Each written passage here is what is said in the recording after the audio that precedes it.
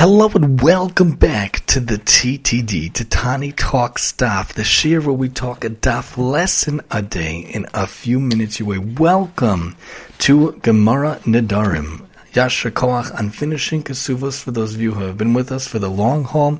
To those of you who have finished Kesuvos like myself, Baruch Hashem, Yasher Koach, Mazel Tov, and Shehechianu, welcome to the new Masechta. Of course, in this Masechta, we're talking about Nedarim, talking about vows that people bring upon themselves, especially a woman, especially a girl. Then they talk about if the husband or the father can annul it, and how sages annul it or not.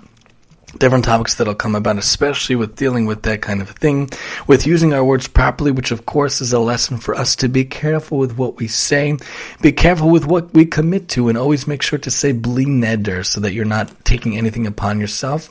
Interestingly, I actually heard a vort before Yom Kippur came about, why we talk about kol nedarim, we talk about kol nidre, because even if we don't say, even if a person doesn't say, I promise this, I promise that, if we say, I'm going to take care of this for you, I'm going to do this for you, it's kind of like we're giving our word. So always make sure to say, bli neder, meretz Hashem, li'anhar, so that in your life you're not committed to the words, you're not committed to the things, and if you don't follow through for some reason, God forbid, we're careful with our words and we're careful not to mess things up in terms of taking care of things for people.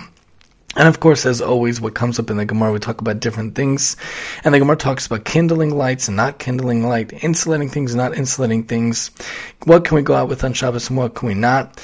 And talking about how we're inheriting or not, how we're using our words. So when we go out in the world, how do we insulate our life? How do we go out in our life? How do we use our words properly? How do we make sure to take care that there is good things in the world that we're doing? We're insulating our lives with mitzvahs and with chesed, with Torah learning, making sure to think that every day I insulated my day with a good way. How do I make sure that every day I insulated my words, with good sayings, and not making things that I can't commit to and not saying? Nedarim teaches us, especially in the beginning right here in the Gemara, to be careful with our words, to be careful with our actions, to insulate our days when we go out, when we accomplish things, when we say things we could hold ourselves to, and we make sure to keep ourselves with the bli neder, to make sure that we insulate our days, kindle our days, and go out with our days to do good things with different ways, especially with what we say throughout all of our days. Join us next time as we continue on here, starting in Gemara Nedarim on page 3, God willing, here on the TTD.